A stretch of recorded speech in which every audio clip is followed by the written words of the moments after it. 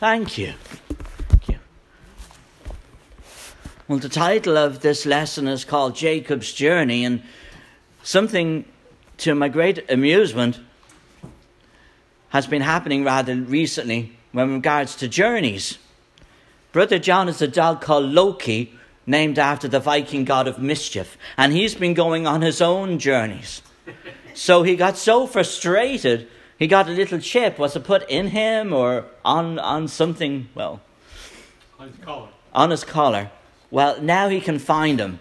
Now he can trace him wherever he is. And it made me think, I'm so glad that God knows exactly where I am, because even if we're lost, we're not lost to him, unless we're lost outside of him, outside of Christ. And I thought, what a perfect illustration. And some of us would certainly give the Viking god of mischief a run for his money. And you think of all the things that God has to put up with us. We're far from perfect.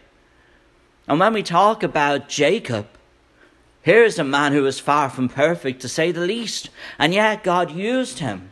So we're going to follow his journey tonight.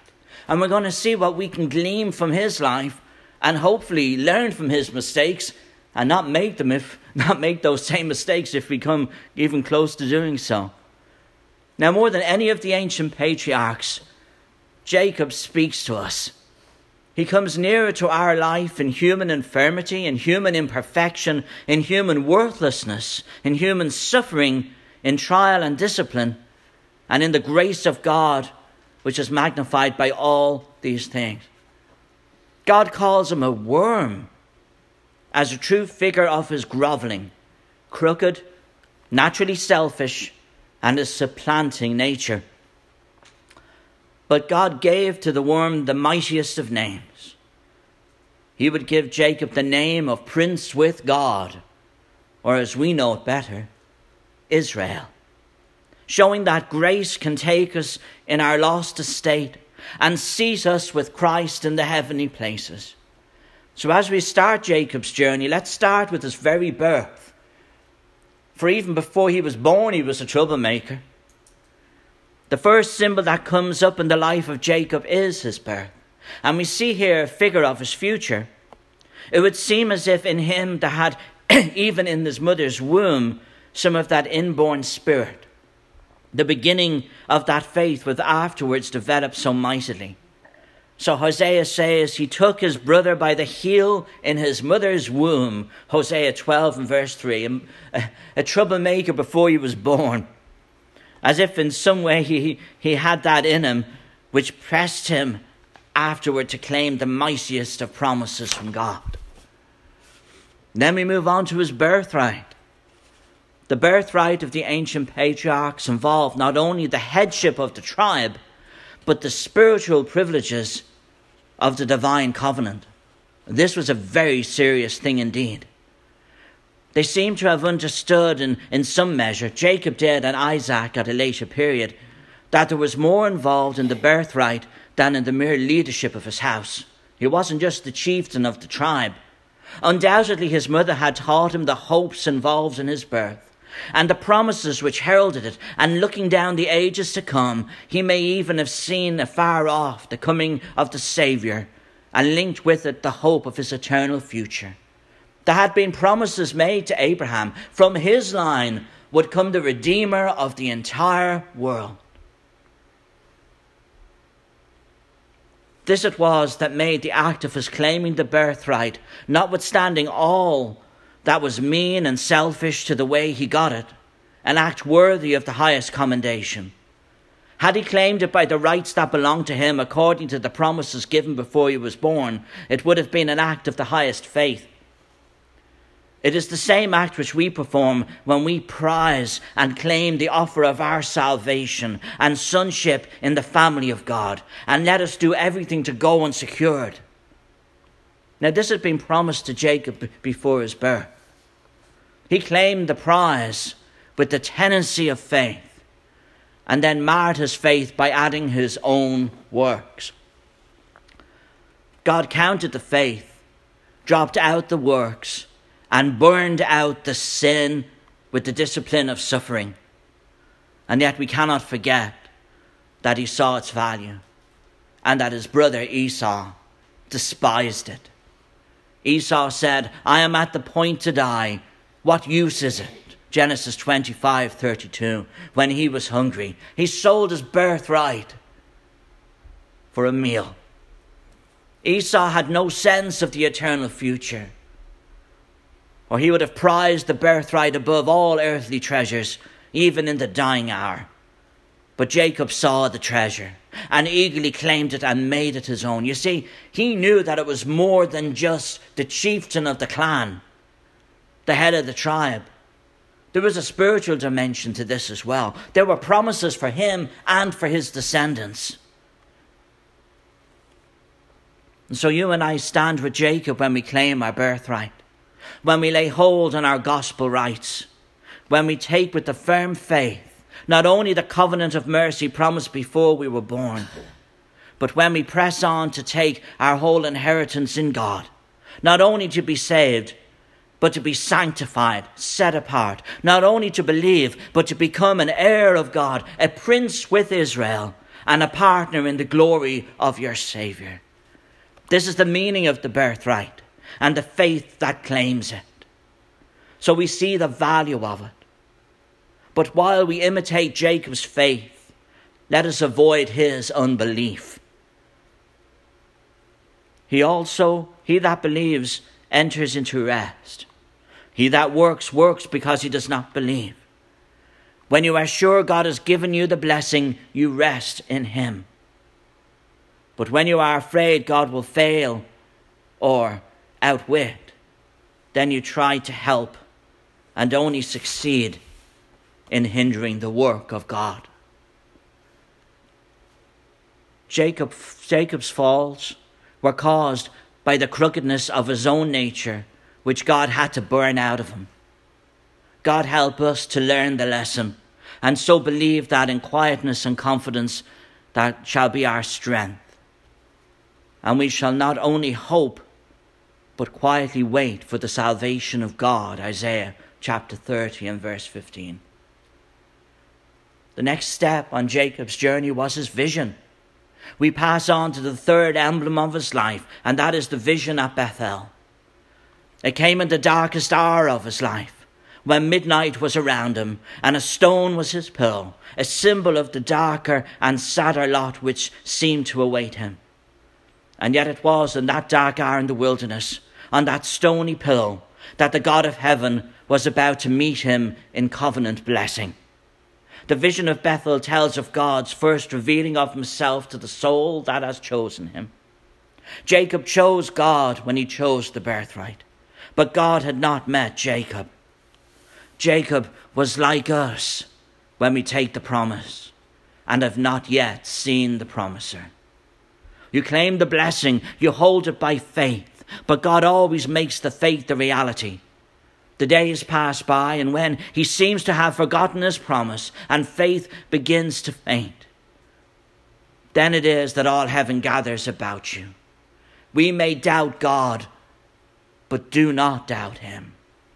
He would not leave us. He would not forsake us. We must trust him. We must trust God and have patience and wait on him. He knows what he's doing.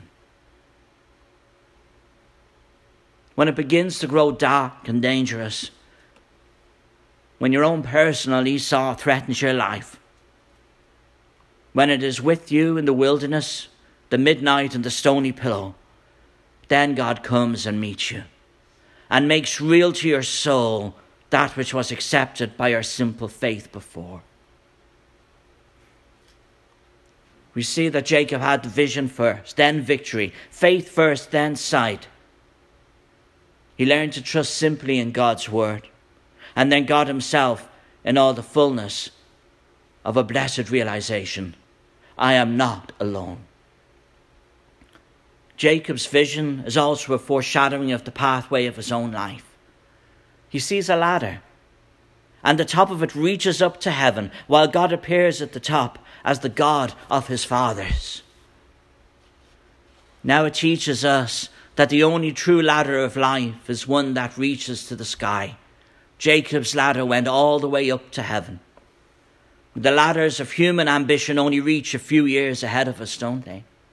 Man's highest ambition is satisfied when he can mount the pinnacle of fame or reach the fulfillment of some cherished dream, some knowledge, perhaps a friendship, or perhaps wealth.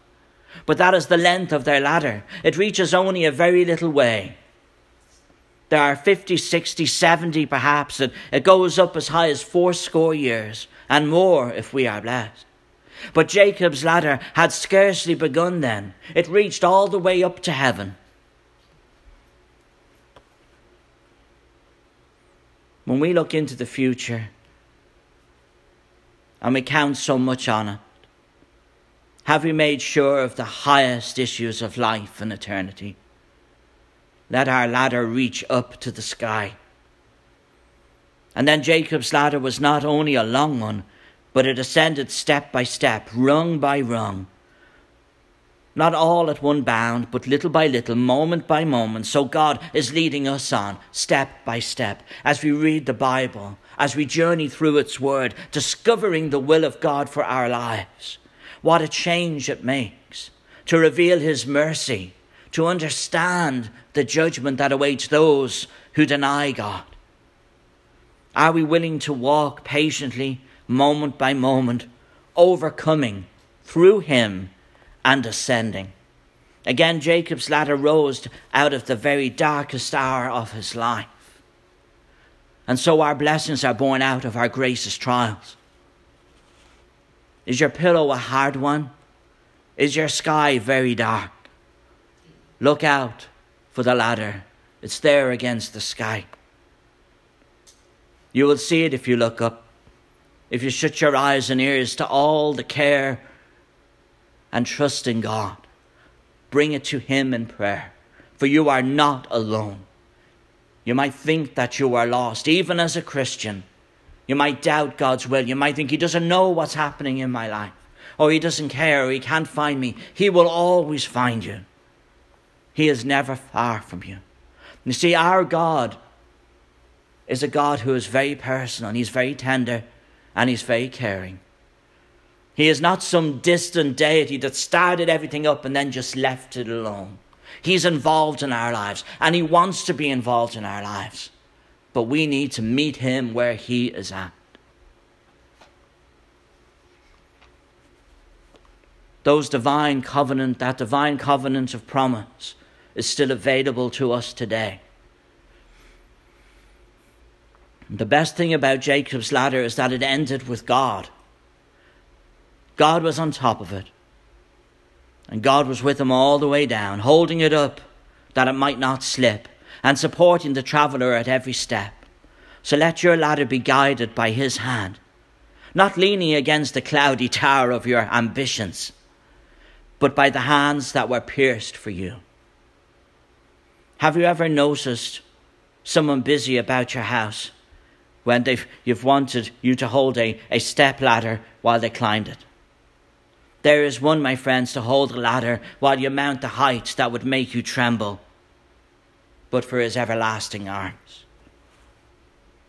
And once more we are taught that not only is God at the top of the ladder, but the angels of his providence are moving up and down every rung and guarding your steps. You are not alone. And so your way is under his direction, his providence.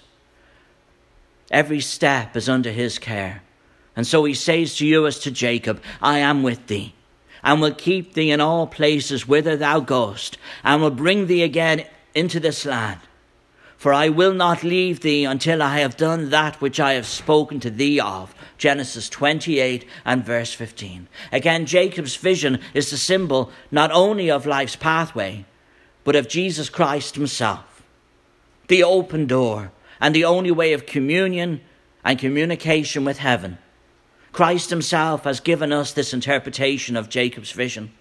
Speaking to Nathanael under the fig tree in John 1 verse 51, who seems to have been reading this very chapter. It's John 1 verse 51. He says, hereafter you shall see heaven opened, and the angels of God ascending and descending upon the Son of Man.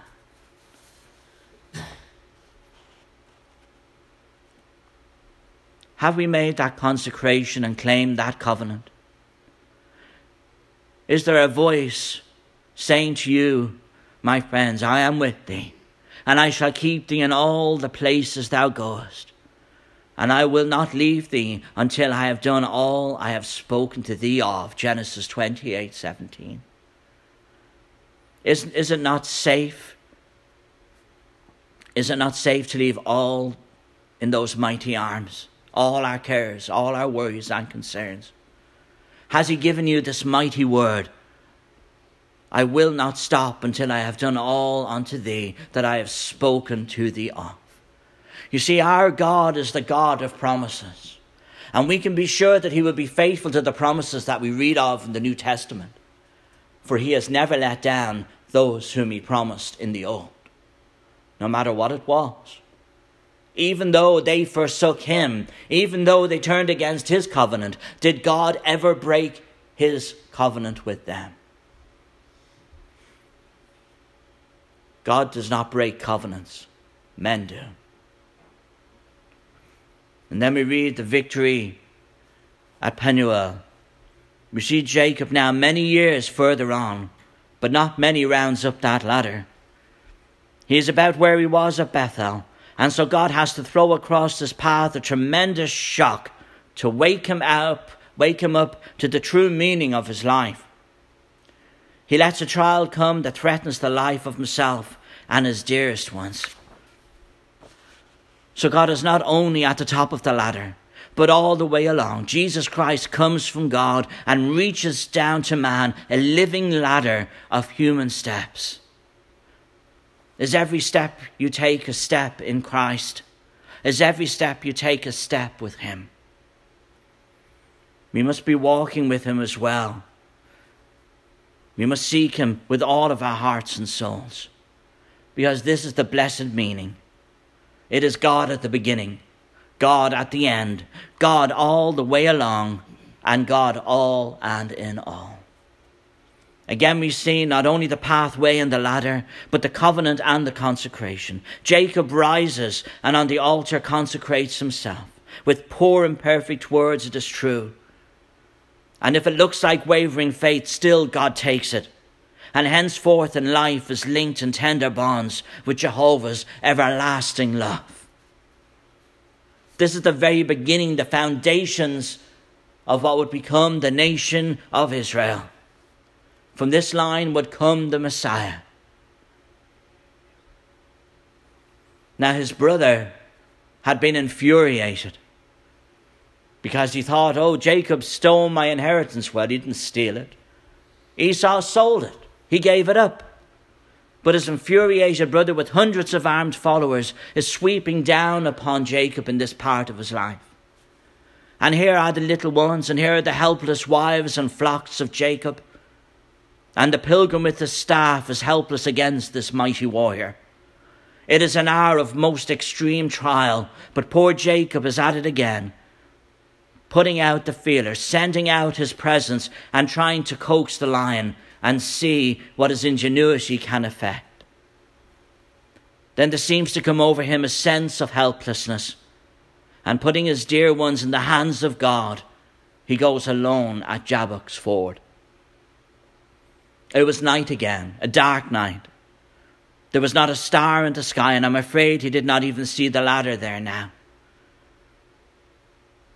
But he had it out with God, and God came nearer than he had in Jacob's dream. Clouds and thick darkness are round about his throne, and in the darkest clouds you will find him. But it is different from the vision at Bethel. The danger is nearer now, and God is nearer too.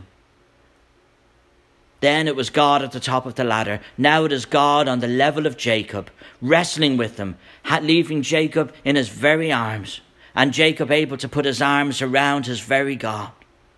God has come very close to Jacob, because Jacob is wanted by God. That wrestling has very much of a mystery in it, doesn't it? That deep, convulsive struggle some of us can understand who have ever had a night of agony, in which it seemed as though our very insides were wrestling, full of doubts and fears. and that the cords of our very hearts were taking hold of something invisible. But there are lessons here that touch many points. It teaches us that out of the thing that is hardest, we often may get the greatest of blessings. Out of the thing in your life by which you are nearly crushed, you are to have your grandest victory. Out of the thing that seems ready to conquer you and destroy you and turn your life upside down and finish you off, God wants to bring you to a faith that you never had before and a revelation of his love and power that you never even dreamed of. That very thing you thought a stumbling stone, God means to make a pillow for your head and a ladder of ascension to his very presence. So do not wait until you get into a comfortable position and say that you will live a Christian life. Do not say, I am going to get to a certain place. I am going to get things fixed up and then I will serve God. Don't say that. But go to God and let him fix up the things.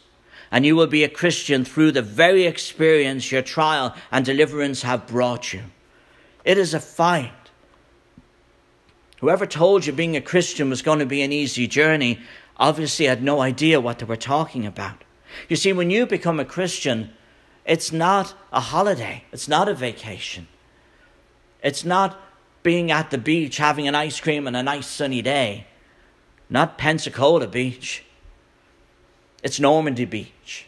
It's 1944. And the enemy wants to kill you.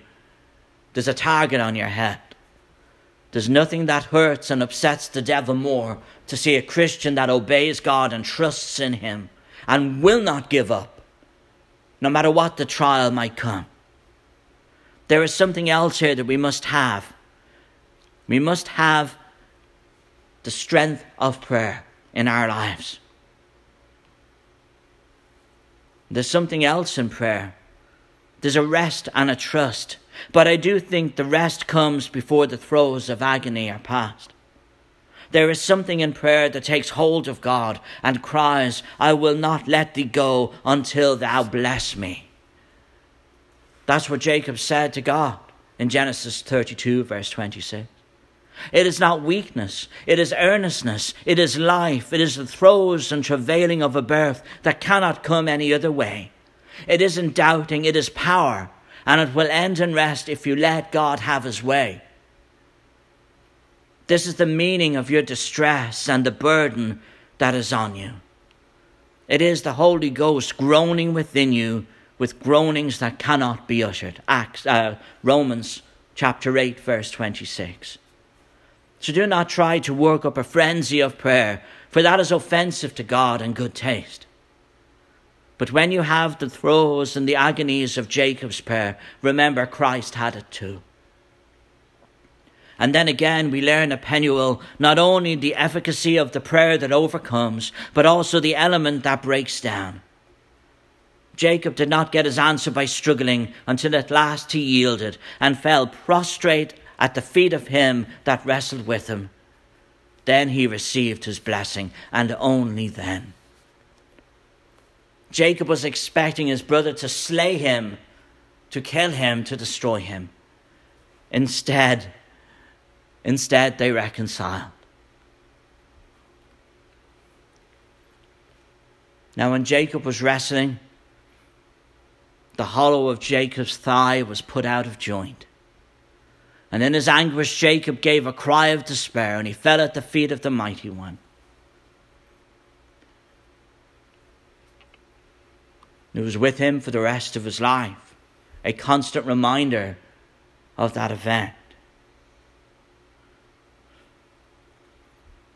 Well, when Jacob found himself before his brother Esau, he didn't find a lion waiting to consume him. Instead, a tamed lion with weeping eyes, a brother that sought reconciliation. He found loving arms and a brother's heart, meeting his brother with reconciliation and tenderness.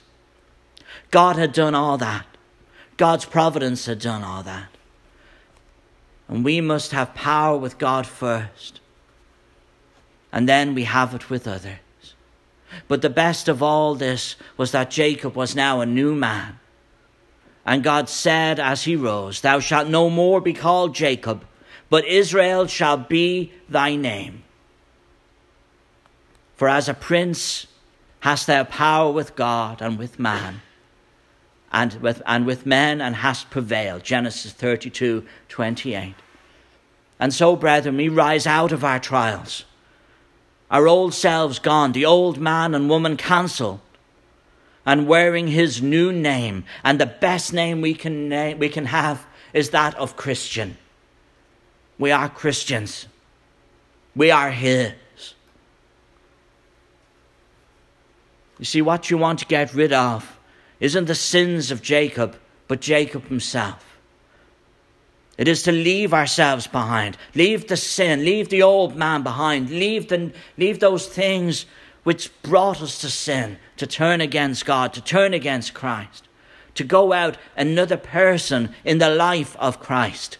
For our old selves are dead, and we are alive now in whom and through him, in Christ Jesus.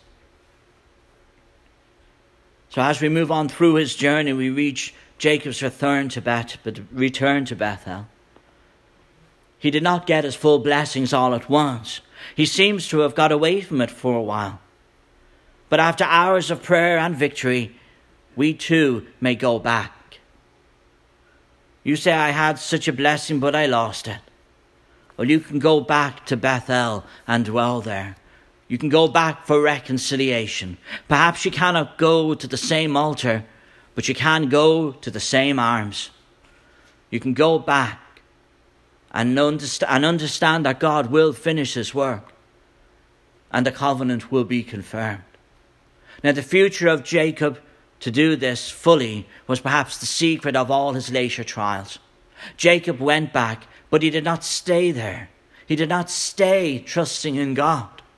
If he had, I believe he would have escaped the bitter trials that followed. But a little later we read that Jacob wandered through the land again. And soon after came Dinah's fall, the strife of his sons, the betrayal and sale of Joseph to the Midianites, and the wreck of Jacob's hopes for years. If only he had have trusted in God.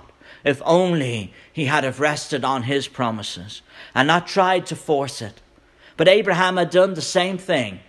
God had promised Abraham a son by his wife Sarah.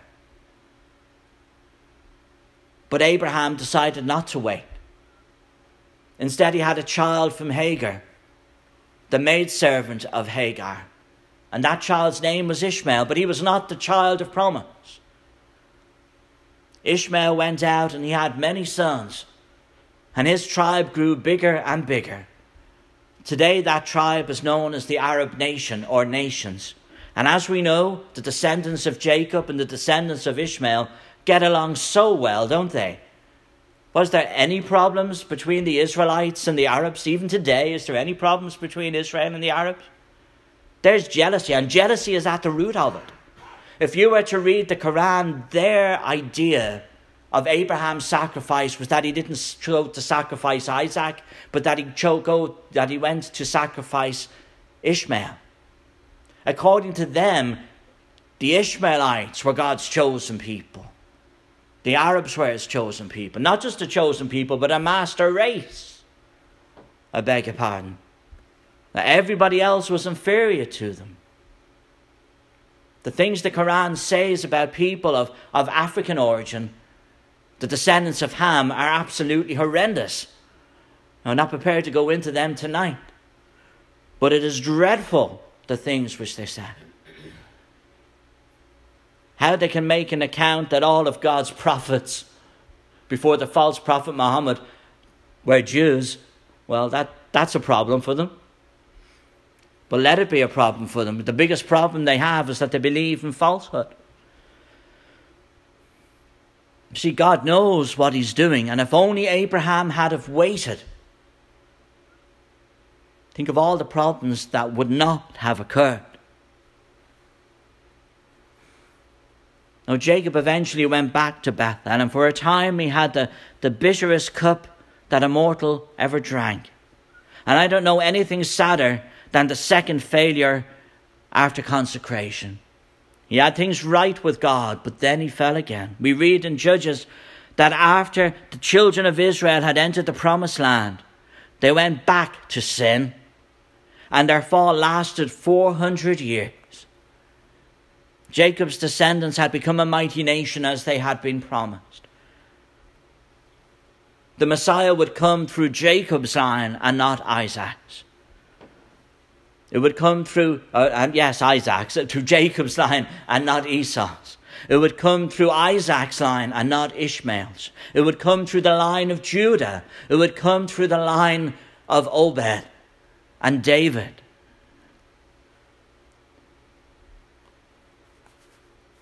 If only we would trust in God and understand He knows what He's doing, and we do not need to help Him. The closing scenes of Jacob's life are full of instruction for us, and they're full of comfort too. At last, it is all right. And standing before Pharaoh in Egypt, after they fled the land because of famine, he can say, all things work together for good. Jacob had a happy ending, and things were good in Egypt for a while. His people prospered. They had many children. The nation grew. But then things went sour. An Egyptian pharaoh came in that did not know Joseph, didn't know Jacob, and seen the Israelites purely as a source of free labor and enslaved them. But for now, a while before that, things were all right at last. And it would be all right for us, poor erring ones as well. How many sorrows may we escape, and how many snares shall we miss if we will always literally and wholly obey our covenant God and abide in Him. To abide in God, to trust in Him. He's in our lives. He's watching over us all the time. We are not lost in regards to where we are.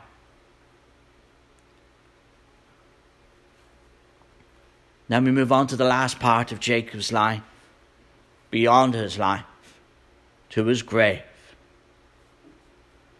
As he was dying in Egypt, he called his family about him and his beloved Joseph, and he asked for his bones to be buried in Canaan, to be brought into the land promised by God. And so they swore to him, and after a time, the long procession moved back again. Eventually they got to the promised land, and they laid him in a cave in the land. It's still there. You can still go and see it today if you like. Jacob was looking to the time when the trumpet should sound and the dead arise, and he wanted to have his very bones within the covenant land of God. And so, my friends, have you chosen your grave among God's people? I don't mean so much as your literal grave, as your future, your end, and the resurrection glory. See, that was the beautiful faith of Joseph when he died, and Jacob. He commanded too that his bones should be carried back when Israel went through the Red Sea. And God wants us to look out for our bones. Not as some people do, looking forward to their funeral expenses or a gravestone. But for the time when you shall rise again, and your dust shall be glorified with Christ and as ransomed ones, or covered with everlasting shame and contempt. My friends, we have a life. And our lives are weak. They are erring. And how much we need the grace of God within them. But the God of Jacob, He's so tender. He's so faithful. He's so good. He is so patient. And He is willing to be your God and mine. He was willing to be the God of Jacob, a man who had erred so much, a man who had deceived his own brother, a man who was far from perfect. David was far from perfect. Moses was far from perfect. Paul was far from perfect. We are far from perfect. So let us take him into our lives. Let us hold on to him. Let us remember the spirit of the old hymn, which has been the cradle song of many of us from our childhood. O God of Bethel, by whose hand thy people still are fed, who through this weary pilgrimage hast all our fathers led. O spread thy covering wings around, till all our wanderings cease, and at our fathers' loved abode our souls arrive in peace. Our God is the God of promise. He does not break his promises. He is true to his covenant. And we can be sure that the same God who's seen Jacob right in his life will see us right in ours. The same God who was ever faithful to all those who followed him is taking care of us. No matter where we might be on life's ladder, and age is no marker for that. We don't know how long we have to live. The Lord could decide to wind up the earth this very evening. That's why there's an urgency in the call of the gospel. It's not hear it and then have a think about it till next Wednesday or next Sunday or wait till next year or do all the things that you can do in this life before you repent, as some have taught to do. And they're certainly missing the point of it. I've heard of some saying, I'll accept Jesus. I will do what he tells me to do when I see him coming on the clouds. Well, my friend, that's too late. That's too late. There are many who think, I will wait until my deathbed and then I will get baptized for the forgiveness of my sins. Well, my friends, that's too late too. Why is it too late? Because you don't know if you're going to be in your right mind on your deathbed. You don't know if you're even going to be there. If you are lucky, you'll sleep all the way through it. And if you are blessed, when you sleep all the way through your death, when you open your eyes, the first person you'll see is the Lord Jesus Christ. I know of an old preacher who was invited to come and speak at a congregation. And as it was his time to get up and speak, he wasn't moving. And the brother who had sung the song said, It's time, and he wasn't moving. They went over to him, and the man had died waiting to get up to preach. I thought, what a way to go. He was getting ready to get up and preach the word of God. And when he opened up his eyes, who did he see? Well, according to the Bible, he would have seen Jesus Christ. Well done, thou good and faithful servant. Now that's a way to go, isn't it? But the only way to leave this life is in Christ. And we must have a good knowledge in our minds. The ability to say that I agree with what Christ wants me to do and I willfully obey him. Not all have that time. It can come to an end so quick. And there really is no time like the present to get right with God. He will meet you where you are in your life. He will meet you at your sin and help you overcome it. He will meet you throughout your life and help you overcome the problems and the fears that you have. And how much easier is life to live when we have the simple faith of a child in God. I remember being told of a young girl who was playing with her skipping rope and she got it all tangled and tossed and she couldn't undo it. So she just ran into her father and she said, Here, Dad, you do it. And she ran back out and he untangled her life. That's what it's like, because we can't untangle our lives. We can't get right with God on our own power. It is through Christ Jesus that we get there. It is through Christ Jesus that we reach the promised land of heaven and to be able to dwell with him forevermore. Jesus said in Mark 16:16, He that believeth and is baptized shall be saved. He that believeth not shall be damned. If you believe the words of the covenant God of the Bible, the one who's with us in our lives, the one who will not leave us and never forsake us, then obey his words tonight. Take your problems, take your burdens to the Lord and leave them there. And he will not leave you. And if you are a Christian this evening and you've wandered, come back to him while yet you may. For he is a loving and tender Saviour, and he will not leave you. If you need our prayers, if you need our help in any way, please do let us know, because you're not alone. And no matter where you are in this world, no matter where you are in your life, God knows. It won't surprise him. You can bring your sins to him and confess them and get right with him while yet you may. And thank you for your attention.